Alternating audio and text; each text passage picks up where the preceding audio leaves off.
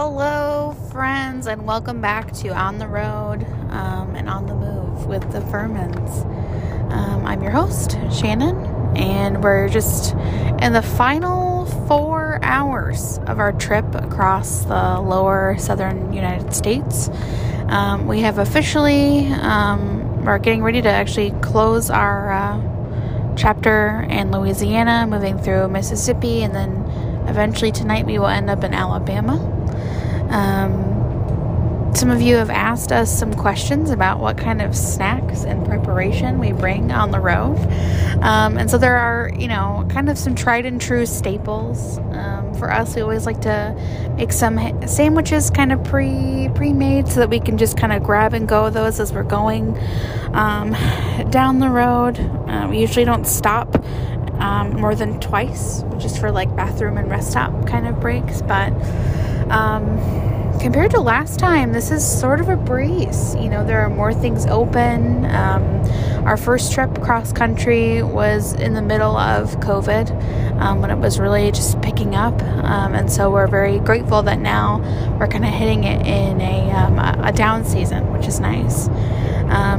So with that being said, we packed snacks, but we don't have to worry about like covering all of our meals as a grab-and-go type situation that we had to provide ourselves, since there are more things open. But we also, we like to pack just some kind of like snack type stuff. So this time, it was everything from granola bars to gummy worms to, I think I stowed away a few Kit Kats in there since I'm a chocolate lover.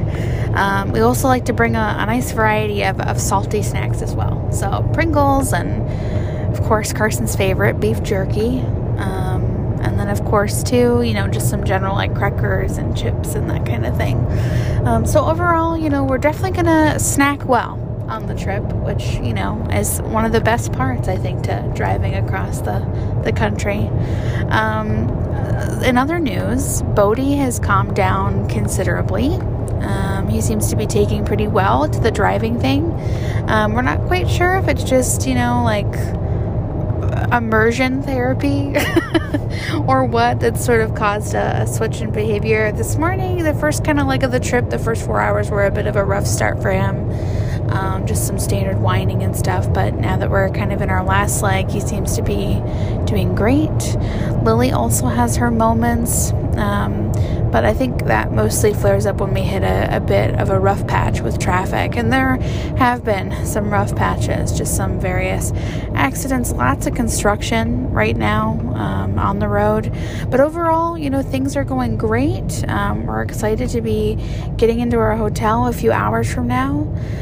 So of course, more updates and kind of our last recap for the day will come later this evening. But until then, thanks for tuning in to On the Road with the Furmans, and we look forward to giving you more updates.